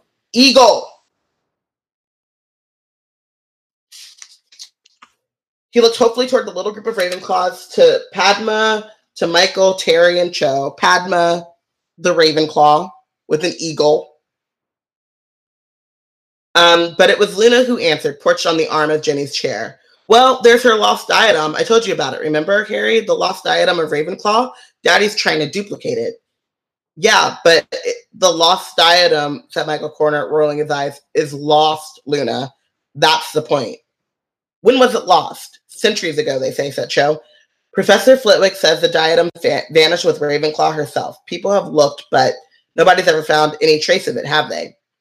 Sorry, but what is a diadem? Asked Ron. Thank you. So on point. It's kind of a crown. Ravenclaw's was supposed to have magical properties, enhance the wisdom of the wearer. Yes, Daddy's Roxburgh siphons, but Luna cut across Luna. And none of you have ever seen anything that looks like it. They all shook their heads again. Harry looked at Ron and Hermione, and his own disappointment was mirrored back at him. An object that had been lost this long, and apparently without trace, did not seem like a good candidate for the Horcrux hidden in the castle. Before he could formulate a new question, however, Cho spoke again. If you'd like to see what the diadem's supposed to look like, I could take you up to our common room and show you, Harry. Ravenclaw's wearing it in her statue. I can take you to our common room, Harry. Mm-hmm. And that's why Jenny gets upset. She was upset with Harry's mouth staying open whenever he saw Cho. And then she got upset again when Cho was like, I can take you up to our common room. I can do it. We can go up there together, alone. Right? Mm-hmm. Harry got scorched again. For a moment, the room of requirement swam before him. He saw instead the dark earth soaring beneath him and felt the great snake wrapped around his shoulders. Voldemort was flying again, rather to the underground lake or here to the castle he did not know. Either way, there was hardly any time left. He's on the move, he said quietly to Ron and Hermione. He glanced at Cho and then looked back at them. Listen, I know it's not much of a lead. I'm going to go look at the statue and at least find out what the diadem looks like. wait for me here and keep the other one safe. Cho got to her feet, but Ginny said rather fiercely, no, Luna will take Harry. Won't you, Luna? Mm-hmm. Girl, this is like, okay, this is one thing like that I think I've mentioned before that I do like about the Hunger Games is that Katniss is like, ain't nobody got time. Yep. Pumpkin spice. Ain't nobody got time for your jealousy. Why are you, I mean, I know why you're here, but also why are you here? But also, like, he is trying to fight Voldemort. How is he worried about first of all, Cho has already graduated. There is no room for her to go to within Ravenclaw Tower to be alone with Harry. Like, even if that was what she had in mind, it just could not happen feasibly in this current time period, generally. Secondly, there's a war going on. They have to sneak around this effing castle. Ain't nobody got no time. There's no time. David, I can take you to my common room, Harry, is a line. Delia says that Cho's the better match. Don't at her, but you can. I'm with you, Delia. Look. Ravenclaw. They said Harry got tall. That everybody than Ginny. As they says that they're both, Harry and Cho are both too reactionary and don't know how to communicate. Delia said these Weasleys are making everything about them. Now ain't the time. And Maggie says, Ginny, the Caros are coming. Like, right? Like, Seamus is over here with his face busted. Neville is over here with their face busted. Do you think that Harry is really like, well, you know what? Bow chicka wow wow. Like, no. Like, not even, and you know, Fred and George are not one to let a good bow chicka wow wow moment go by. And they didn't even say anything. But you over here with your mind. Nobody's thinking about that. Said he is on the move. He is Timothy. Timothy is coming. Luna says, oh, yes, I'd like to. And Cho sat down again, looking disappointed. So maybe Cho was thinking it, but Harry wasn't. And also, isn't there that, like, trust thing? I think she was just like Cho just wants to have be a moment alone to talk to Harry and fill him out. Part of it. Yeah. But also, she probably just think maybe if anything, she probably just wants to fill him out. Like, is he still into me a little bit? Like, maybe if there's an after this, we can, like, work through whatever the issue was. Like, I don't think she's thinking about doing anything in the moment. She's just trying to get an understanding of, like, where his head is at. I don't even think that. I think she just wants to feel helpful and useful. Yeah. I think that's mostly it. But I think that if they're going to have a private moment to talk about them, she probably would just see what he's thinking about. Like, has he moved on? Yeah. Yeah. Dahlia says, but let's just say that Harry and Cho were about to go have a moment. That means he don't want you. Don't do that, girl. Let the man go. If you trust him and y'all really about that life, there should be no issue. And then she also adds, see more on this at Leaky on her panel about femininity in Harry Potter. Leaky Dallas. Bianca says that Harry needs all these women to chill. And Latte says, all y'all need to cool your boxes. It's war. No one has time for snog. Jazz pops in to say it's war and that's why they want to snog. They don't know who's about to end up dead. And we also know that Ginny is only here because of a wartime snog. So maybe that's what she's thinking about. Like, you know, if Molly and Arthur weren't snogging during the first reign of Voldemort, Ginny would not exist. So. And also, Amani was saying that Cho is trying to get her Arya on, and I'm just like, woof. You know? We know, you know? If tonight's the night I'm about to die, I'm not dying without, you know, getting it down, right? But she was a prefix, so she could get to that prefix bathroom. She can make it happen. She can make it happen. Ain't no problem. Ain't no problem. Ain't no problem. She's like, I just want to talk, you know, over here in this bathroom. In this bathroom, real quick. Real quick. So Harry asks Neville how they get out. And Neville leads Harry and Luna to a corner where a small cupboard opened onto a steep staircase. It comes out somewhere different every day, so they've never been able to find it. Only trouble is we never know exactly where we're going to end up when we go out. Be careful, Harry. They're always patrolling the corridors at night. No problem. See you in a bit. He and Harry hurried up the staircase, which was long, lit by torches, and turned corners in unexpected places. At last, they reached what appeared to be a solid wall. Get under here, Harry told Luna, pulling out the invisibility cloak and throwing it over both of them. He gave the wall a little push. It melted away at his touch, and they slipped outside. Harry glanced back and saw that it had resealed itself once again. They were standing in a dark corridor. Harry pulled Luna back into the shadows, fumbled in the pouch around his neck, and took out the Marauders map. Holding it close to his nose, he searched and located his and Luna's dots at last. We're up on the 5th floor, he whispered, watching Filch moving away from them. Come on this way. They crept off. Harry had prowled the castle at night many times before, but never had his heart hammered this fast. Never had so much depended on his safe passage through the place. So, through squares of moonlight upon the floor, past suits of armor whose helmets creaked at the sound of their soft footsteps, around corners beyond which who knew what lurked. Harry and Luna walked, checking the Marauders map whenever light permitted, twice pausing to allow a ghost to pass without drawing attention to themselves. He expected to encounter any obstacle at any moment. His worst fear was Peeves, and he strained his ears at every step to hear the first telltale signs of the poltergeist's approach. Peeves is like, he's always been able to blow up the spot whenever Harry's in his invisibility cloak and roaming around the school. So Harry's fear of Peeves makes so much sense in this moment. Maggie! Did you finally see the Maggie drawing? I finally saw it. It's in the middle of the exchange. They had a Voldy vision. Voldy's on the move.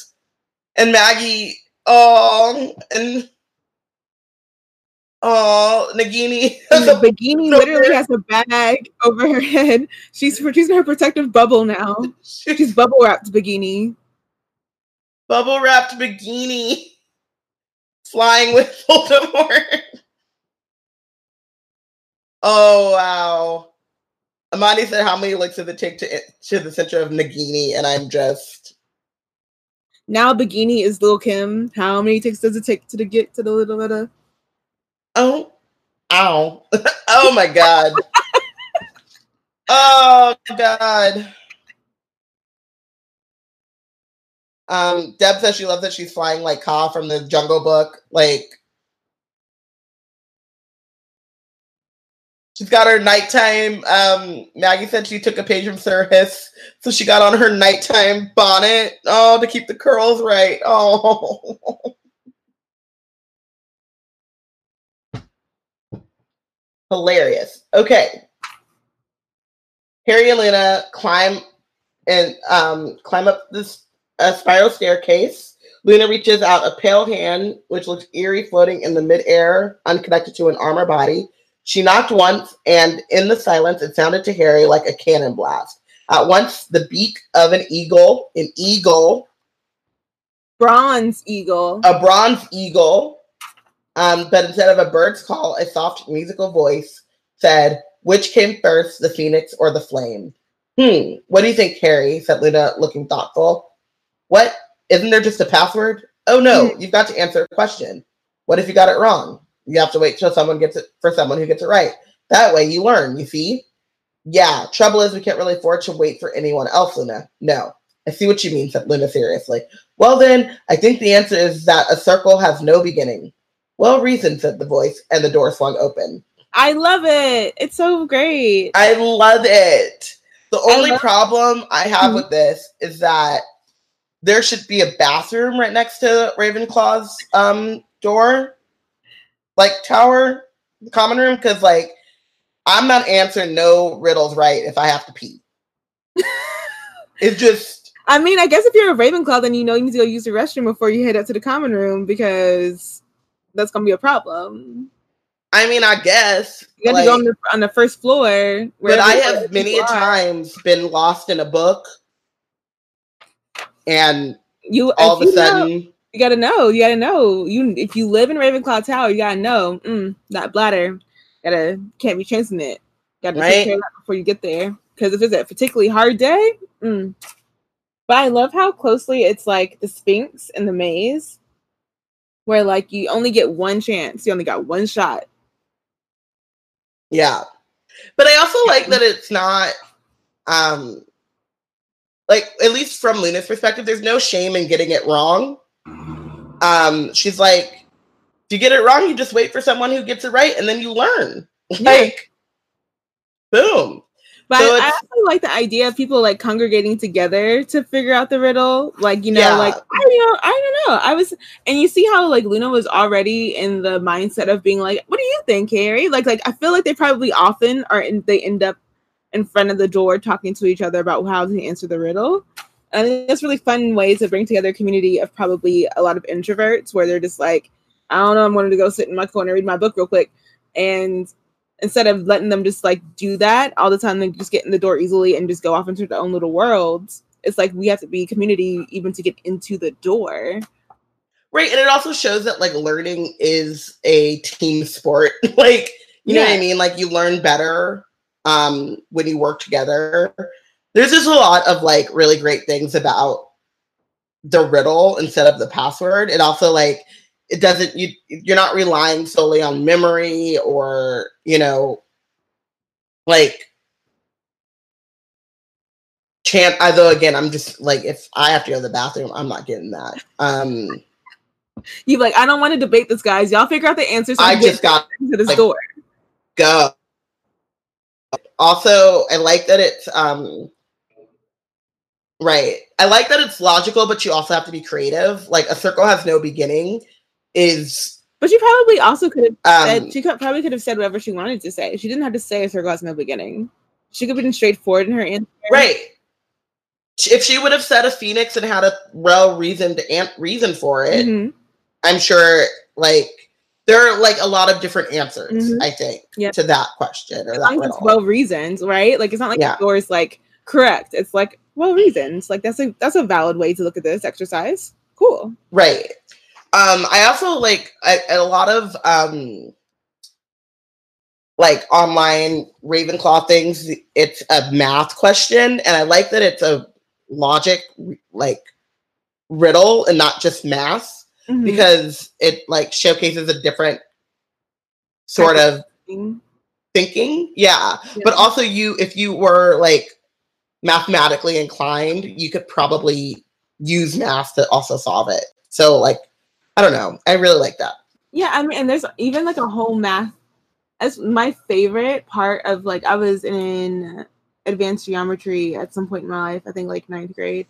And my favorite part of the whole class, because I do not do well with space and spatial reasoning. I'm just really bad at it. But we had a whole unit on like probability and like positing things, and I was churning out theorems all the time. Like give me a good way to like work through a thought process and call it math, and I'm like, okay. But that unit didn't last for very long. But you know, it's part of mathematical thought as well, like to just sit there and like pause through like possible theorems and how probability works. That's math, even if it seems like it's like theory or like just reasoning and thinking. It's actually math. Girl, I don't know. I hated geometry. I stopped learning math when all of a sudden there were letters. Where do letters come from? Algebra. Geometry itself, like I don't do well like shapes and stuff. I was like, parameters, diameter, ugh. Like I got it after a while, but for a while I just hated it. But that one unit was my safe haven. Like I came away with like all the high grades on that. Everything else I was like, I never in my life been so puzzled by what you're putting in front of me. Yeah. I don't know. Something in my brain broke with math early on, and I went through the rest of my math education in fear. So Yeah, I think Latte adds, there's no right or wrong. It's the value of the intellect one uses to come to a conclusion. Your wit is not measured in pure statistics, but in the weight of the thing. And she loves that. I think that's right too. It's like there are infinite possibilities of how you can answer that. And it's not to say that like there aren't some questions that are right and wrong, right? Because Luna does say, like, if you get it wrong, you just have to wait for someone who does know the answer. But that there are a lot of different ways of looking at it. And so that for Luna, a circle has no beginning is how she sees that. Maggie says that there's a Tumblr post saying that a Muggle-born science kid would answer fire bird ever did. And like, that's not wrong, right? So yeah, there's just like a lot of different ways. The deserted Ravenclaw common room was a wide circular room, airier than any Harry had ever seen in Hogwarts. Graceful arched windows punctuated the walls, which were hung with blue and bronze silks. By day, the Ravenclaws would have a spectacular view of their surrounding mountains. The ceiling was domed and painted with stars, which were echoed in the midnight blue carpet. There were tables and chairs and bookcases, and in a niche opposite in the door stood a tall statue of white marble. That description of Ravenclaw Tower is so great. It's my fave. Yeah. Amani puts in a picture of the common room, and like, and that was my screensaver on my computer for a long time. Yeah. I love it too, and it always just to me seemed like a very serene and calming place. Mm-hmm. And like, for me at least, I don't know if you guys know this, but I really love libraries. Like being surrounded by like books and like certain like there are certain just like rooms and things that just seem like you're just open to learn and explore creatively, and like the common room just seems like a place in which you could like fully relax but also fully immerse yourself in learning, and it's beautiful and serene, and I'm a huge fan. I just like the way that I feel about Ravenclaw Tower. I'm like, I just couldn't imagine being anywhere else in Hogwarts. Like, I don't know other room like common room description fits. And I wonder if the Gryffindors and Hufflepuffs and Slytherins feel the same about their respective common rooms. Right. If so, how did J.K. Rowling do that so well? Like, if she herself doesn't identify necessarily as this isn't her dream space, but she was able to put together all of our dream spaces regardless of which dream space would fit her. Like, I just really appreciate. Well, I don't know. I would like to hear about Slytherins if they think that room, the common room. Do we get a Hufflepuff? Do we get the Hufflepuff common room at all? We know it's next to the kitchens, but I think that I think the Pottermore may have described the Hufflepuff. Yeah, Pottermore I think does, but I don't know if like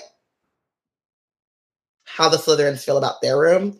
I will say, like, I almost lived in a dungeon apartment, like an underground apartment, because I do, and my room now has like no windows and it's like a cave. I really like that kind of darkness for like sleeping and stuff. I think like that has its place. Yeah, I do think that has its place, but I feel like she describes the Slytherin common room as like cold and, you know, sharp lines and like sparse and empty. And so I don't know, some people that might seem like a dream space, but again, she does the most work to make Slytherin seem very uninviting. Yeah, but I always enjoyed the description of the Gryffindor common room. It seems very homey, you know, fires lit and comfy chairs. So I feel like everyone would read the common rooms and think like, oh, that's a comfortable room. But then like their common room, because also by this point we have such like a love for our houses, you know, it just is like, yes, like perfect. No, I literally, whenever this room was described, I mean, I thought I had an inkling that I was a Ravenclaw. I hadn't taken the test whenever I got to the 7th book. I don't think I just like didn't trust any of the books, the tests that were online at the time. So I didn't ever quiz myself. But when I saw this room description, I was like, this is so me. I'm a Ravenclaw. Like, it was just like, it just like all came together. Like, I just love that. I was like, it all, like, I'm like, I feel like the riddle to get it, the way to get in the room, it makes more sense to me. The like space itself is like the best. If I could put a room together, like that's the description I would do. So I'm just like, oh my gosh, like it's all coming together. Like been thinking I've been a Ravenclaw, and then it's like solidified. Like, yes, you are a Ravenclaw. Reading the description of that room, just and like how to get into the tower itself, and how you show that you belong. You know, like how it is suited for you because of how your personality, how you would best want to interact with your space. Yeah. I mean, no argument for me. I do think that like the Ravenclaw, the description of Ravenclaw common room is like heaven. So, no argument there. So Harry recognized Rowena Ravenclaw from the bust he had seen at Luna's house. The statue stood beside a door that led, he guessed, to dormitories above. And I also kind of really love the idea of the tower and going up those staircases and being able to sleep with the stars type of, I don't know. Yeah. Celestial. Yep. And also, like, I mean, I went through my whole, I always liked princesses, but in the way that, like, Princess Diana is a princess with, like an ambassador of sorts or whatever. Yeah. And, like, a stateliness. And I feel like that's, like Princess in a Tower always evoked that image for me. And, like, Ravenclaw's in a tower that also invokes the same kind of image for me, like, regal. Yeah. Lache says the Ravenclaw common room feels like home, feels like a deep breath after a long day. Yep. Yeah. So he strode right up to the marble woman, and she seemed to look back at him with a quizzical half smile on her face. Beautiful, yet slightly intimidating. A delicate-looking circlet had been reproduced in marble on top of her head. It was not unlike the tiara Fleur had worn at her wedding. There were tiny words etched into it. Harry stepped out from under the cloak and climbed up onto Ravenclaw's plinth to read them. Wit beyond measure is man's greatest treasure. Which makes you pretty skit, witless, said a cackling voice. Harry rolled around, flipped off the plinth, and landed on the floor. The sloping, shouldered figure of Electra Caro was standing before him. And even as Harry raised his wand, she pressed a stubby forefinger to the skull of her to the skull and snake branded on her forearm. Boo! And they got. But I also want to say, I love that she used British slang here, that like pretty skint. I had no idea. I just kind of took the context clues when I first read it, but I've now since seen skint in numerous other things, and I'm like, okay, like it literally means, like broke, like yeah. And I'm like, so wit beyond measure is man's greatest treasure, which makes you pretty skint, witless. And I'm like, you British people, yeah, putting in these words and not changing Americans who don't know all the slang. Right. I love it though. It's another one of those like, oh, we're in Britain. Yep. So yeah, that is the Lost Diadem. Who's your MVP? I'm gonna MVP Neville. But also I want an MVP Aberforth. Okay. Why? He kept feeding them. And he's kind of like Fleur in a way, where these people keep tramping through his space, his private space, all through the night, because this strong-headed boy done decided that he's going to start his little revolution tonight, and it's going to have to come through his pub. And I'm just like, he's been feeding Neville and all the Dumbledore's army this whole time and making sure that they got in and out of his pub without setting off the caterwauling charm and all that kind of stuff this whole time. So I feel like, Aberforth he deserves his due for helping Dumbledore's army get through this hard time. And then Neville for just being a general, leader and all around good guy and always looking out for the team when even Harry and the trio are just kind of wrapped up in their own thing. Yeah, I also have to MVP Neville. I mean, he's out here. He understands the room of requirement in a way that, like, not even Harry got to know it. And it's just another kind of example of, like, the castle being there and being another character, and being on the side of righteousness. And that Neville not only, like, I mean, he goes to the room of requirement to hide for himself, but then he also makes it very open and inviting for other people that need to hide, right? Like, because he could have made it so that no one could find him in the room. Mm-hmm. But instead, it was like anyone who needs to be safe from the Caras can come. And so he makes this space to allow a lot of other people to be safe in the castle. Teamwork makes the dream work. Right. And then he also, continues the fight, uses his privilege to help others. And yeah, Neville, he's just the best. We should all just strive to be Neville Longbottom. What would Neville do? Neville, like, if Lily Neville, I mean, if Luna can exist, then Albus Neville could have. Right. Also, Bianca MVP's Neville.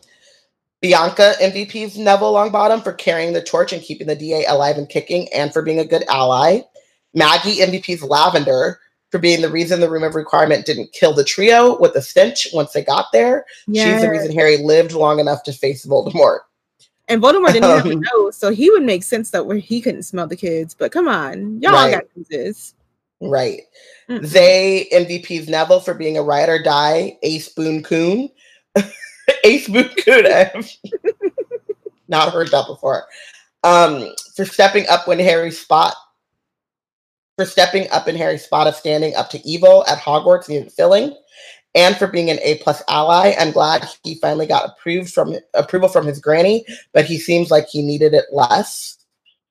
Latte Longbottom MVPs, guess who? Neville Longbottom. He continues to show up and show out. He's tall, strong, and just amazing. He recognizes his privilege to play his part in the resistance. Honorable mention to Gran because she's an OG and did that thing. Amani MVP's Neville motherfucking Longbottom for being the trillest to ever do it, holding it down as a real ride or die, and always punching Nazis in the face. Delia MVP's Neville Longbottom. He's her hero. And he's our hero. Gonna take Death Eaters down to 0. Deb, MVP's Black Women. Everything. Evergreen statement, girl. Evergreen. Okay, benched. I'm benching. Yeah, I'm gonna bench the Death Eaters and Ginny. I benched the Death Eaters, especially the Carroll specifically. I want to, Snape didn't do anything this chapter for me to have to come for him, but the Carrows, because y'all literally are wrapping up 11-year-olds in chains and having kids torture each other for your own amusement, just for them to have to suffer this cruelty and trauma. Who knows how many effing years of freaking therapy they're going to need? Who knows how many of them are actually going to be able to seek the therapy? Lord knows that the freaking ministry doesn't provide any social services that would help them decide if they need those. So what the Carrolls have done unspeakable damage for untold generations, and they deserve the hottest fire that Dylon could ever spit. They deserve Friend Fiend. They deserve it all. That Dylon could ever spit. Woo. And then also Ginny, because, and y'all know why Ginny, but mostly because, girl, seriously, If he wants you, he wants you. Let him have his moment with Cho to get the closure. If that's what they're gonna do. If they're gonna start something off, that's what they're gonna do. And have confidence in if you're gonna make it with him, you're gonna make it with him. But otherwise, keep yourself to yourself. Keep yourself to yourself. I have to also bench the Caros because you are torturing 11-year-old babies. You're making students torture each other. Actually, you know what? I'm going to have to just give it to all the Death Eaters because Snape is sitting here as headmaster sanctioning this, and they're all doing it under Timothy's name. And all of the Death Eaters as a unit need to sit the hell down. Dawlish is out here getting got by Granny, so, you know, at least he got his comeuppance, but, like, you're going after a grandchild because of something their grandson has done, and you're going after a grandmother because of something their grandchild has done, and, like, all of them just you're showing how powerless you are, that you have to go find a whole other person to make one person bend to your will. A kid. You don't have the power to make a why are you so worried about world domination? Don't nobody want you. Like, fascism, man. Fascism. Right. Neville said, return to sender, do not want. Biana benches, and she wrote this, Tomwell Voldemort. So, Tomwell Riddle, I guess. Sorry. They benches my laptop and Portia's router, which, you know, valid. Yep. Technology never loved us. Delia benches Ginny, girl, if you don't chill, this ain't about you. Bianca benches the Caros for torturing kids, putting babies in cages, and for trying to fully integrate Nazi propaganda into school lessons. Y'all are trash and dumb, and that's why you got outwitted by children. And Snape, because he let all of this go down, man, is always trash today, tomorrow, and a million years into the future. Maggie benches Snape for hiding behind his cover, quote unquote, while Death Eaters chained up children and tortured them. This is your redemption? Sure, Dan. They benches Ginny. Unfortunately, they love Ginny, but for real, stay your ass at home. You're distracting the main warrior, and you're being jealous, not needlessly, but girl, you won. Amani benches the unwashed masses of boys. If y'all trifling stank-ass fools don't clean your mess and wash your ass. Latte benches Ron, dude, be humble. Down. Deb also benches teenage boys and abusive teachers who are grown enough to know better. Evergreen statements. Deb has never not one. Yep. Always here with the truth. Latte says Ginny knows the only reason he's hooked is because she's his first, so if he gets another, he has something to compare it to. Ooh. Latte, write that fanfic too. Right. You know, you got time. You know, yeah. Cool. Harry gets gets a taste of something else and then realizes that porridge is porridge. Maggie also says Snape could have come up with some manipulative persuasion to stop the Death Eaters from torturing children, which is true. But he reveled in torturing children. Right? He did it while he was a teacher. Why wouldn't he allow it to continue while he was headmaster? And, you know, I honestly think that, you know, as long as there wasn't nobody in Slytherin house, I don't think he really was prepared to care that much about it. He was not pressed. Frankly. He was not pressed. He was like, do what you got to do. Just don't kill him. We glossed over this, but Filch was also kind of in this, and that he was also patrolling and stuff and ready to turn people into the Caros. So that's another person in the system who is being... I wanted to talk about him for a second, but I'm just like, Filch.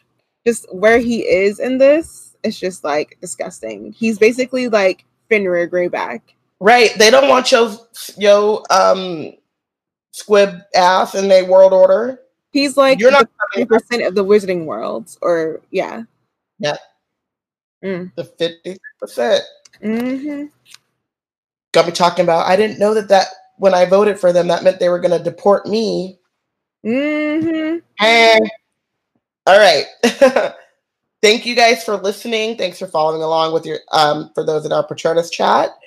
Next week we'll be discussing chapter 30 of Harry Potter and the Deathly Hallows, the sacking of Severus Snape. I cannot wait. McG comes through like a G. It's real.